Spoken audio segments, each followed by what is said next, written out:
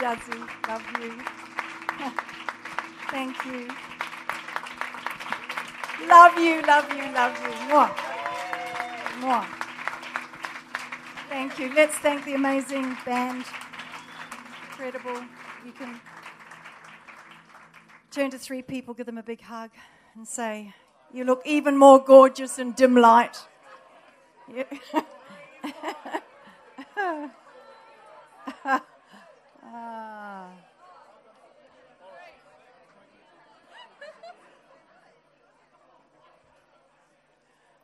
This is so great to be back here. Last time I was here with Phil, Pastor Phil, and we did whatever that was, up close and personal sort of a thing. Can't remember what we talked about, but you asked us the questions. Is that right? It was awesome. Did you enjoy that? I love doing that because questions draw sort of knowledge out of you and experience that you don't kind of think about on an everyday basis, all the things that you've experienced and stuff. So hopefully tonight I'll be able to just impart something to you from both my heart and from the Word of God. So, and that's what it's all about. Our Christian experience is encounters with God and then stories that they create in our life, and that's what we pass down. That's hopefully what we are passing down to you as disciples of Christ. Phil and I were talking about this just tonight. Actually, we both went home and I, cooked him dinner. And do you know what I cooked him tonight? Shepherd's pie.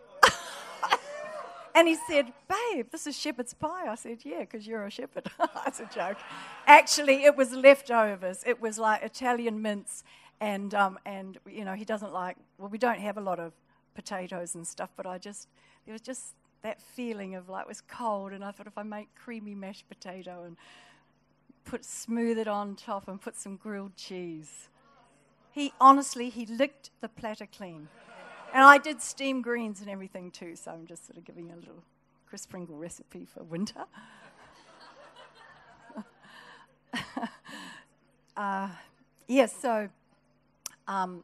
Right. So what I wanted to just say in opening was, as we're singing that last song, I love that song, especially that bit, "Here I am upon your altar." And let me just say this. If you continually actually do that, live that, you too will reach to the ripe old age of 60 and still be a follower of Christ. And I'm going to answer. I just remember I switched from whatever. But Phil and I were talking about, how the age that we were when we got saved. We were 18 and 19. And of course, in those days, you were all, there was no categories of age or demographic or whatever. We just all were followers of Christ. And I just want to really affirm you tonight to say that you are not a category of young adults. You're church builders. You're vision builders. You are men and women who, if we were at a world war, you'd be serving in the armed forces. You know what I mean? At whatever it is, 18. In New Zealand, we were allowed to drive cars at 15, for goodness sake, on a danger to humanity. But I think it's good to remind you that you are more than able to be world changers. You're not being trained for it. You're ready now. Just get out there and do the work and know that we're backing you 100%. That you are incredibly capable, bright, loving, as Juzzy said, kind, generous, giving human beings. And if ever this earth needed to see that and experience that and be shown that, for men and women to stop and take an interest in others, that's the Jesus revolution. that we're talking about here. It's not your ministry or waiting for God to anoint your gifts or anything like that. It's in you right now. All you need in this life is resident within you, right? Through the person of Jesus Christ, as long as you keep your life on this altar, and the power of the Holy Spirit and incredible friendships. When it's just like what that young girl was saying.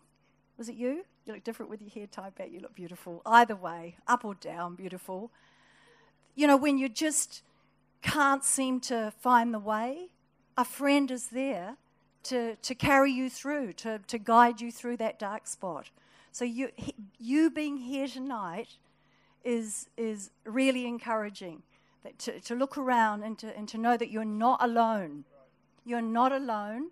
When you feel like, you know, you're not getting anywhere, or who am I, and I don't have a fantastic gift in my life, right? And I don't feel like coming to church. I hope you've got a friend who says, I'm picking you up. Like, right from the start, look, everybody goes through that. And I remember when we were pastoring our first church, we were like 23 and 22 or something in Littleton. And these two boys, we just moved in to Littleton, and we just thought we'd died and gone to heaven because God had spoken to us, you know, after all the hurly-burly of going to Sydney, coming back, right? If you didn't hear that message whenever Phil gave it, it's just awesome. Do you remember when it was, Juzzy? Every now and then he just goes back into the past and gives incredible, like, encouraging words of his depressed life. You know, it's not just the message of faith, it's all the road that gets you to dig in and find that faith that's just going to see you through. So we're in Littleton, and I don't know where Phil was. He was probably witnessing out on the streets, which has sort of gone a bit out of fashion these days, but I want to bring it back. I'm like, I hear the praise and worship tonight all summer. Only a few years ago, we used to, you know, go out on a Sunday afternoon. Some of you weren't even born when we did this, but we'd go and we'd just outreach. And people would come to Christ, and then we'd just put them into cars and vans and whatever, buses, and bring them to church. Like, we're always praying, Lord, send revival. You're it. You are the one that's got to go out and bring them in. There's nobody else that's going to do it. It's you. Turn to your friend and say, it's up to you and me. Pastor Phil and Chris are getting too old. No, we're not. But listen, this is how revival starts, through you. Revival is not some sort of thing that comes down from heaven. Revival is when you and I are revived. We are the revived ones. We've been on that altar. We haven't just gone, oh, God, I give you my life, and then live our selfish lives. Jesus in us is always looking out for others.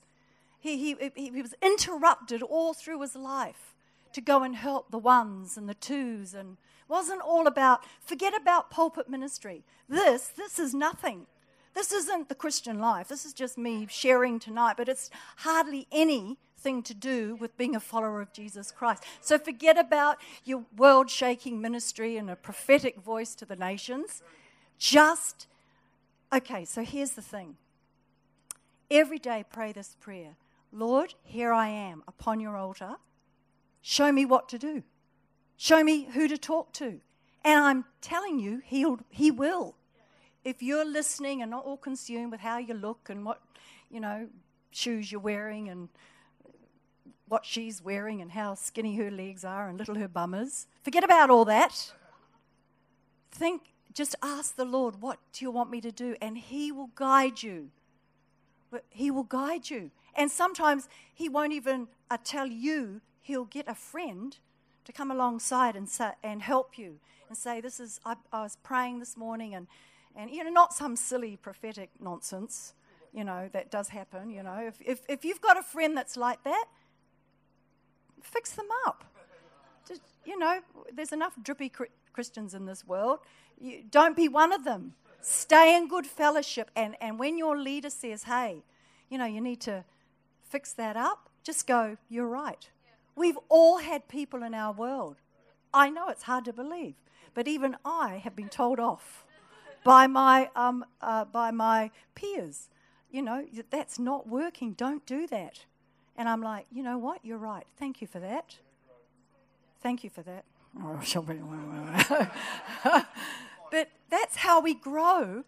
And you know, you shed blood together, you shed tears together, you're there, you know, when there's the baby's born, you're there when the nana dies, you know, you're there together. You're there to pray with each other through the difficult times, and you're there in the days of great joy and blessing. So anyway, we were in Littleton, and I'm just telling you, like, you just ask the Lord what He wants you to do. And sometimes you trip into it. Not everything is like a word from heaven. Don't wait from a word from heaven. Sometimes you just accidentally trip into something wonderful that you are responsible for creating in somebody else's world. And we were having Lucas Giacomatti for dinner. He's our pastor in Tasmania, thank you, Hobart. And he was a gorgeous young man, a top sportsman that got saved on the coast of Christchurch in a little beach suburb called Sumner. And he had long blonde hair, and I think is he Swedish or Dutch or something like that. And he was coming over for dinner, and I was making a pavlova. And I could see down on the road, and there were these two kids skateboarding up and down, you know, maybe 15, 16, and 18 or something like that. And they just kept going and looking up because we were the new neighbours, you see. And so I said, hey, boys, come on up and say hi. And so they came up, you know, their shirts and skateboards. And I had the things for the pavlova, you know, the little electric beaters. Yeah, I know. I mean, you know, even I lick the things, and I'm, you know, should be beyond it, but we never are we? And so they licked the pavlova things, and I said, oh, why don't you come over for supper tonight, and meet our friend Lucas, and they got saved that night. It was accidental evangelism, is the best kind. Spontaneous. Don't just walk on by. Stop and listen. And it was just a little nudge. Invite them up. It was sort of like a little, you know, like a kind of a feeling of affection. That's Jesus. That's all it is. There's no word. There's no angels. There's no deep voice that comes from within. It's just a little unction on the inside, a kind of a quickening, a feeling of warmth. That's what this world needs. And so, anyway, that's that story. Can't remember what it's related to, but anyway,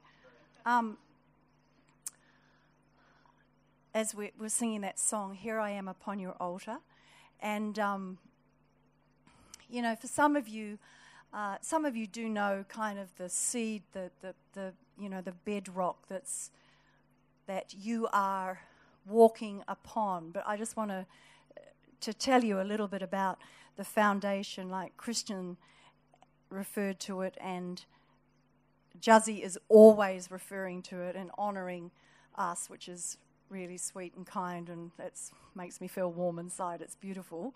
Thank you. Thank you, Christian. Yes, I used to have a crush on his grandfather. Hang on. Ken Chant. He used to come over and lecture in Bible school here years ago. Wonderful, charismatic man who had the best message, because I love the message of the baptism in the Spirit, and he just had the bomb message. Isn't he gorgeous? Yes, he is still alive, right, Ken? No, 80 tomorrow. Oh, I'm 60. Let's see if Phil dies. No, there's hope. Just kidding.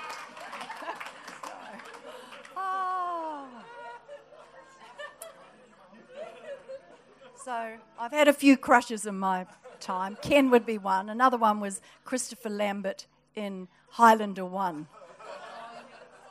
And then it was Daniel Day-Lewis in The Last of the Mohicans.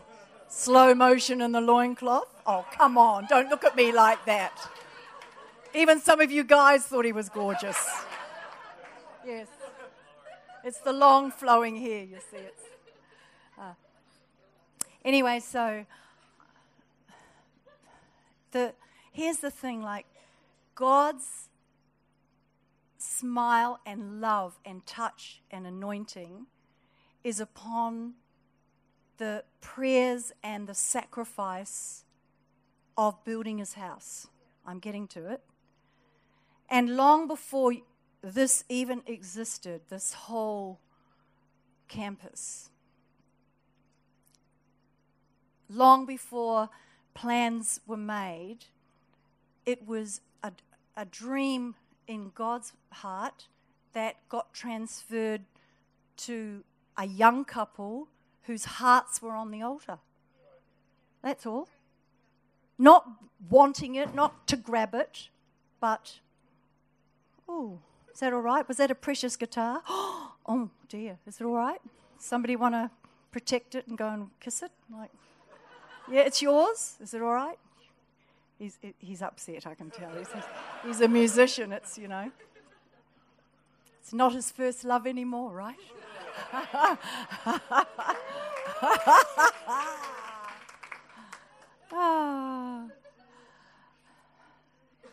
Right. So let me just say this. Dreams are so clear in your heart and mind, but the outworking of them is often very, very different. Don't wait for the perfection of the dream. Just put your hand to what God has given you to do right here and now.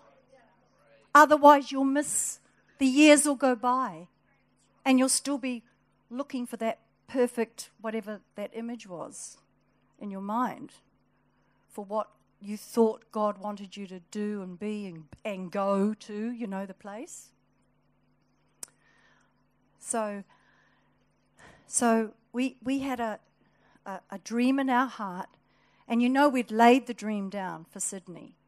We'd laid it. It was gone. It was a seed in the ground that we let go. And we thought we'd made a big mistake. This was in 1975. We came over here for the first time, and I was pregnant with Daniel.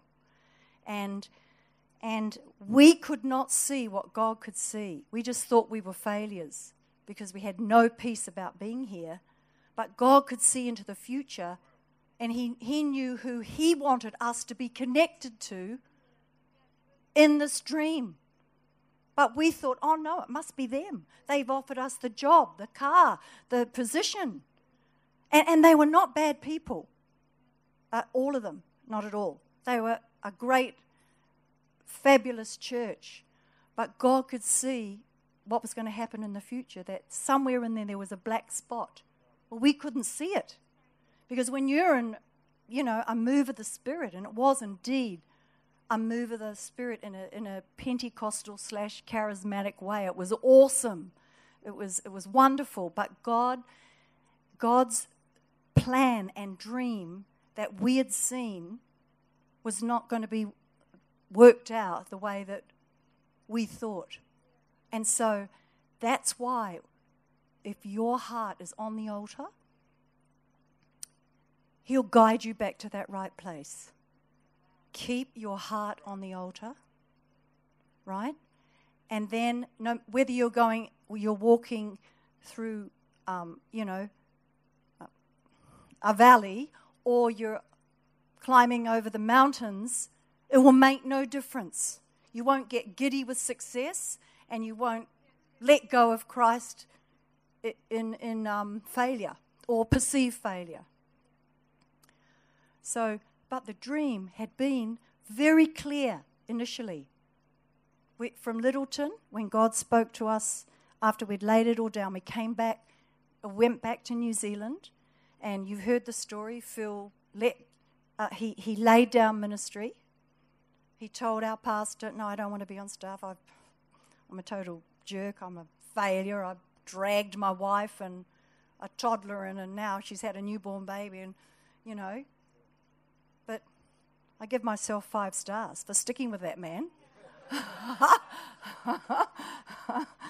Because, I loved him, but he was confused and whatever. But I was too busy having babies and feeding, washing nappies and that sort of stuff. So we came back, and then Phil was on the postie run.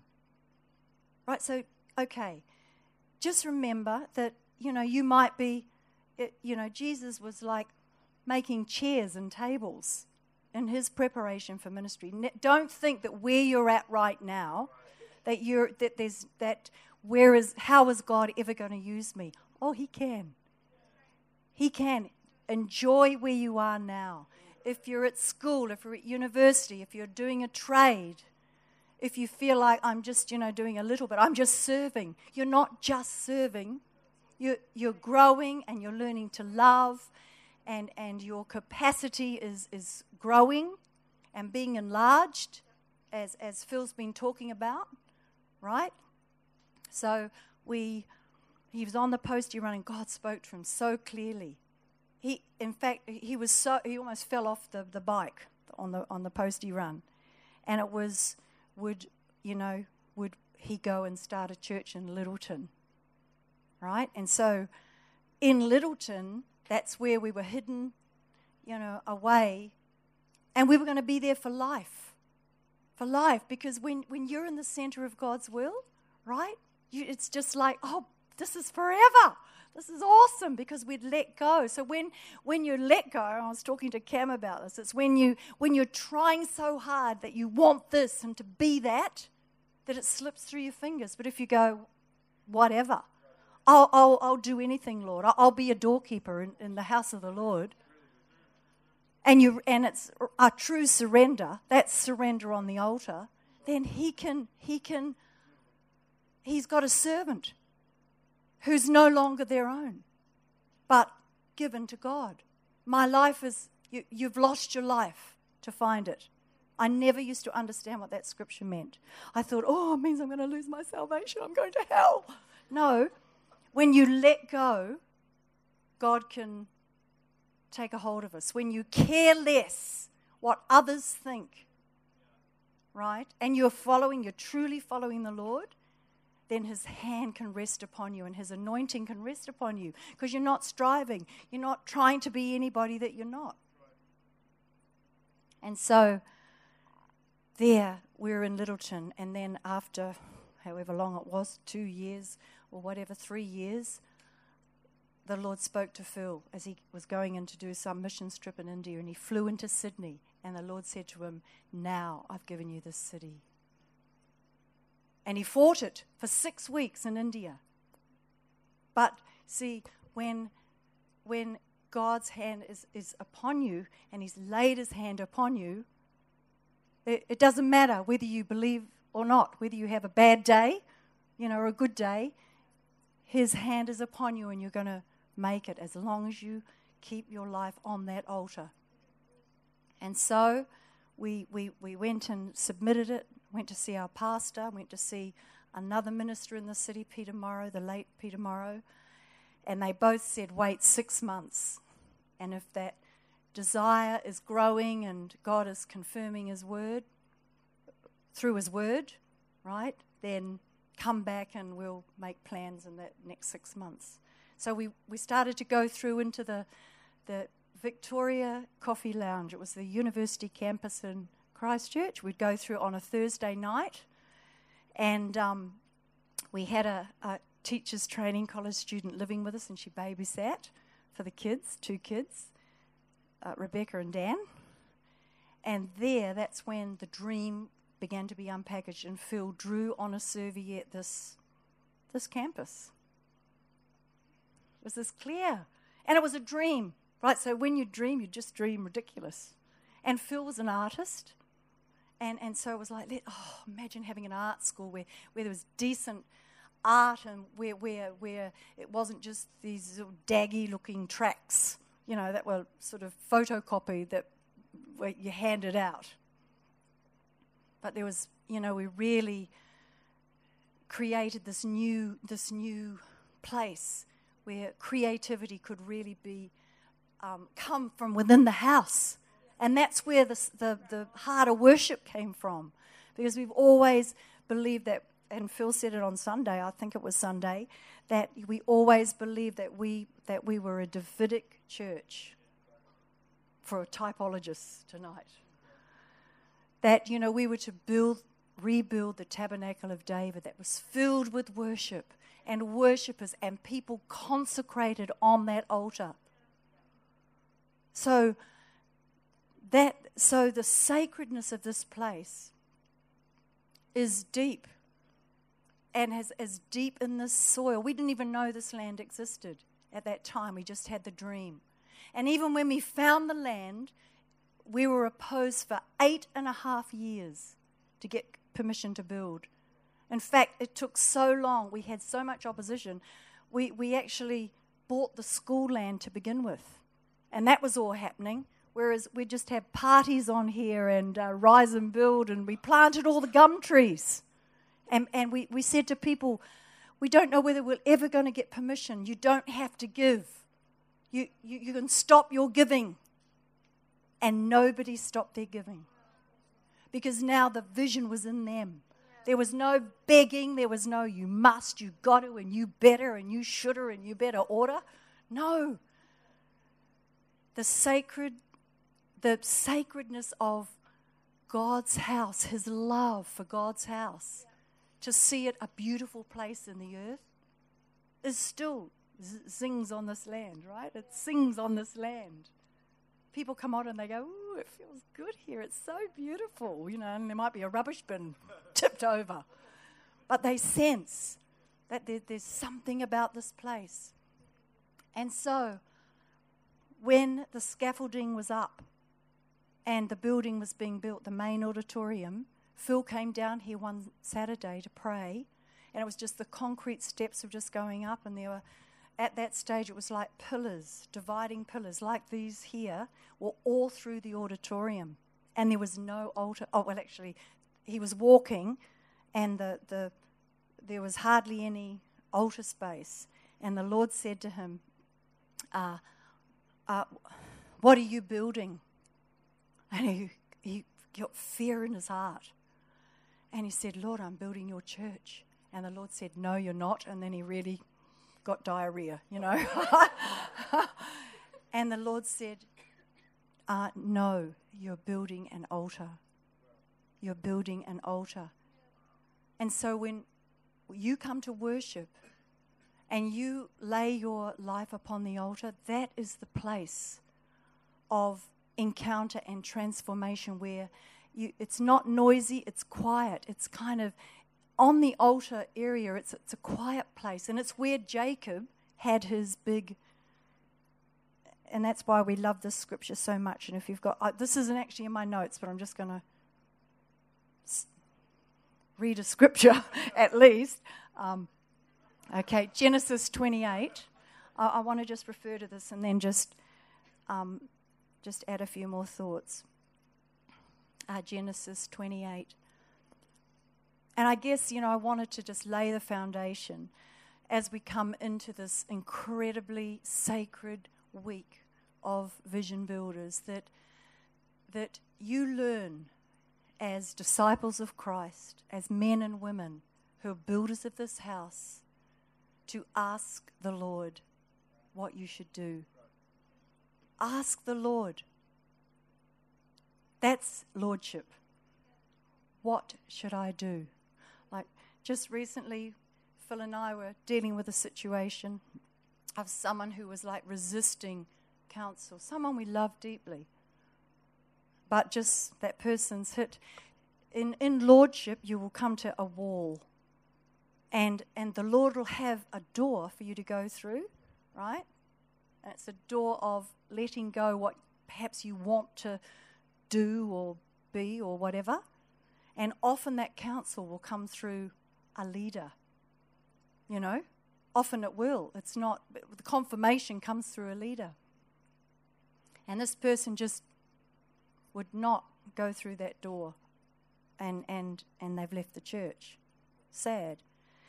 And on reflection, I said to Phil, because I'm still cut up about this, it's a very sorrowful thing. It's someone I love dearly. But lordship is the bowing of the knee on the altar. And I said, you know what, babe, not once did this person say, which was the very thing that the Lord wanted them to do, because it was like, oh, I love and respect you and Pastor Phil and Pastor Chris. That's words, right? That's lovely. That's great. Right. But if then I say to you, don't do that, do this, right? Then that's honor, isn't it? Or respect, or whatever you want to say. And I said, not once did this person actually say to you, babe, what would you think I should do in this situation? And that's really lordship, because there's no lording over. I mean, I think we're good shepherds. We love you. We love our people. We've got no desire to go anywhere else. We love Sydney. We want to, I want to be buried on this land. This is it. This is it for us. This is our life call, right? To be here and to guide you to your next, pit stop. To get to where God wants you to be, and to take your place in this house as builders of this house. And in order, where your treasure is, that's where your heart is going to be. And Jacob had, this revelation, of the house of God, of loving God's house, is a revelation. It's something that you ask the Lord to give you. Because people go, well, why should I give? What's in it for me? Nothing. What if there was nothing in it for you? Nothing. What if it was just out of love? I expect nothing in return. That's lordship. Lord, I lay down my life for you. Oh, so what's in it for me at the end of my life? Well, what if the Lord said nothing? There's nothing in it for you. Would you still lay down your life for him? Give your life away. Because I don't know who it was. It might have been Paul Mackin just said, everything is his anyway. And if we have that revelation that all of our life and all that we possess is his, then nothing is ours. We're free to give. We're free. Actually, that's freedom. That's freedom in Christ. If he says, do it. That's how for 5 years we gave our wage. 5 years. Were we crazy? Yes. But did we suffer? Yes. There were times when it was so tight, but the Lord came through. It was a test. It's all a test. Pass the test. Anyway, so Jacob had this. Jacob 28, you can read it for yourselves. No, it's awesome. Now Jacob went out from Beersheba and went towards Haran. So he came to a certain place and stayed there all night because the sun had set. And he took one of the stones of that place and put it at his head. And he lay down in that place to sleep. Then he dreamed, and behold, a ladder was set up on earth, and its top reached to heaven, and there the angels of God were ascending and descending on it. And behold, the Lord stood above it and said, I am the Lord God of Abraham, your father, and the God of Isaac. The land on which you lie, I will give it to you and your descendants. This land is for you and your descendants. This place, this sanctuary, this sacred spot on earth, you are my descendants and your children and your children's children. I'll be buried in the land, but you will see your children's children possess the land and go out from this place and do great things. And you'll see hundreds of thousands of souls come to Christ. Even now, many of you have incredibly, you've got the anointing for souls. Don't bury it. Bring it out. Let the Holy Spirit breathe upon it. Breathe upon you to be a person given, wholly given to Jesus Christ, not caring what others think. I remember, Phil, we got saved, we had all these amazing hippie friends and everything. And then when the call of God, and seeking God started to happen, there was a division that happened. It was like, who do you think you are? We know who you are. You just feel the arty, farty, person. What's all this? What's a Spiro thing? And you have, okay, so just follow Jesus. Follow Jesus.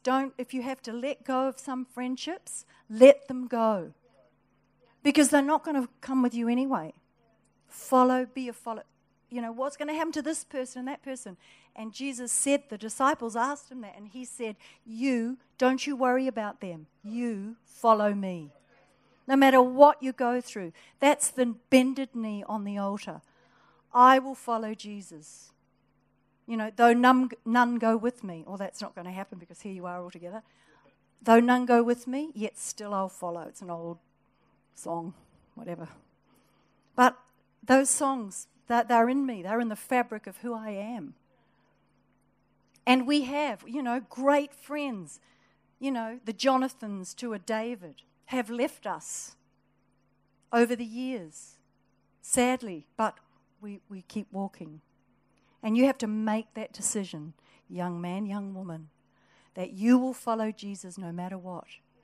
And that you will choose to be a builder of his house, a builder. And cleave with those and disciple those around you. Don't just, discard the person that's having trouble. Love them and, go to their flat or their house and drag them out of bed and iron their shirt or chuck them in the shower. I've done that many times. Get up. I don't want to. I don't feel like it. You get up. I don't have a shirt to wear. This is one of these guys in Littleton. I don't have a shirt to wear. I'm like, get up. There's a shirt and I'd iron it. And say, come on, come into church. Like, that's love. That's love in action. Do that. Like, you've got a few friends that have taken a dive. Don't give up on them. Give it a go. Try and pull them back out of the pit. Like, really be a follower of Christ whose life is laid down.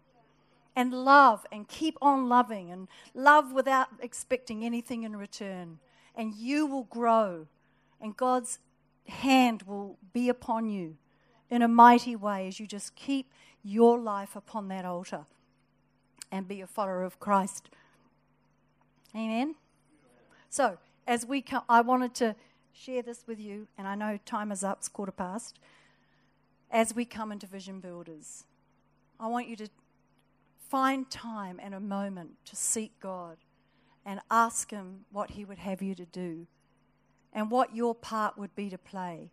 Like, it's just an illustration of, from that movie, The Witness, when in the Amish community, the guy, he's shot and he's taken in by these Amish people, Harrison Ford. And one day, and they get him up early, like they're up before dawn to milk the cows and bake the bread and, the real Proverbs 31 woman. And they go out, and all of them are involved in the building of this barn. Do you remember that bit? I've actually got a film clip of it, but it's a bit like, you'll laugh. It's a bit old-fashioned. But it illustrates perfectly that every single person played a part in the building of that barn. The men, did the scaffolding. The women handed up drinks. The children were helping mum in the, like with the trestles, with the food, and there was laughter and fun, and everybody played a part. And in the building of God's house, and this is in Nehemiah as well, and Phil referred to it in one of his messages. I just want to refresh that next to, that the builders were next to another family. The sons of were next to the sons of. The father had his sons, and his daughters also built, took a part in building this wall or this gate or put up that door. And every single one of you are significant in building the house of God. And you don't realize that tiny seed, right, of sowing. Because some people go, I haven't got much to sow. Just sow it. Might be $5. Might be 10, because that $5 is going into sacred soil. of the building of God's house. You don't realize it. Some of you haven't caught it yet. But that is sacred seed. And when you give it and you sow it, that is that mustard seed that grows into a mighty tree. God sees your heart. He sees that this is whatever that amount is that God has asked you to give. Then as you sow that seed, His provision flows. It's supernatural. It's not a joke. It's a law. It's the law of the seed. And I wouldn't tell you if I didn't know it to be true. And it's not just any old seed. It's sacred seed because it's going in to the most sacred place on earth that God has chosen to inhabit. And that is in Zion, the house of God. That He has desired it for His habitation. And when each of us play our part in building and building it, then there's protection over our lives, over our relationships, our bodies, our health. You're covered by the anointing of the Holy Spirit. So I want to just pray for you before I hand back to Jazzy tonight. So let's stand to our feet. Holy Spirit.